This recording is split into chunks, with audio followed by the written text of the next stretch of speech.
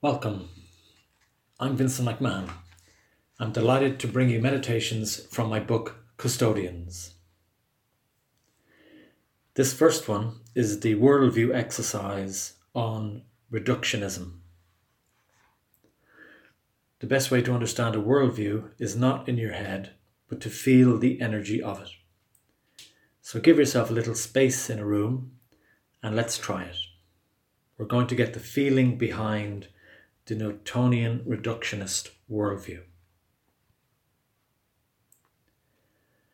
Stand normally with your feet 1 foot apart.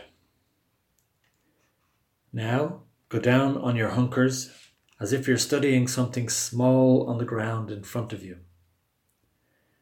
This is to get the feeling of looking very closely at small things such as atoms, cells, or elements.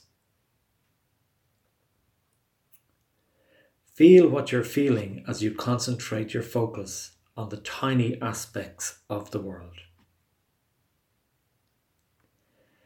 Now spring back up on your feet, but this time with your body in the shape of an X.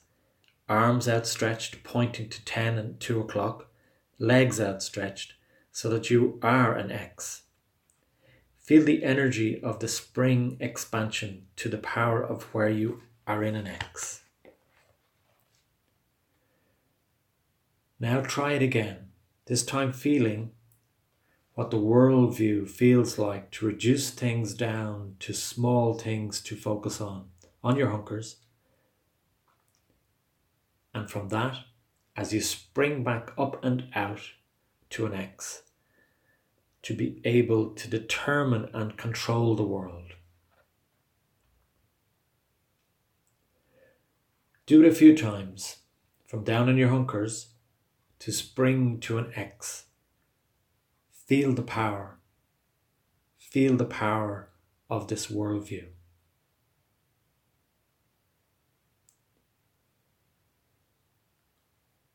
You have now completed the worldview exercise on reductionism. Thank you.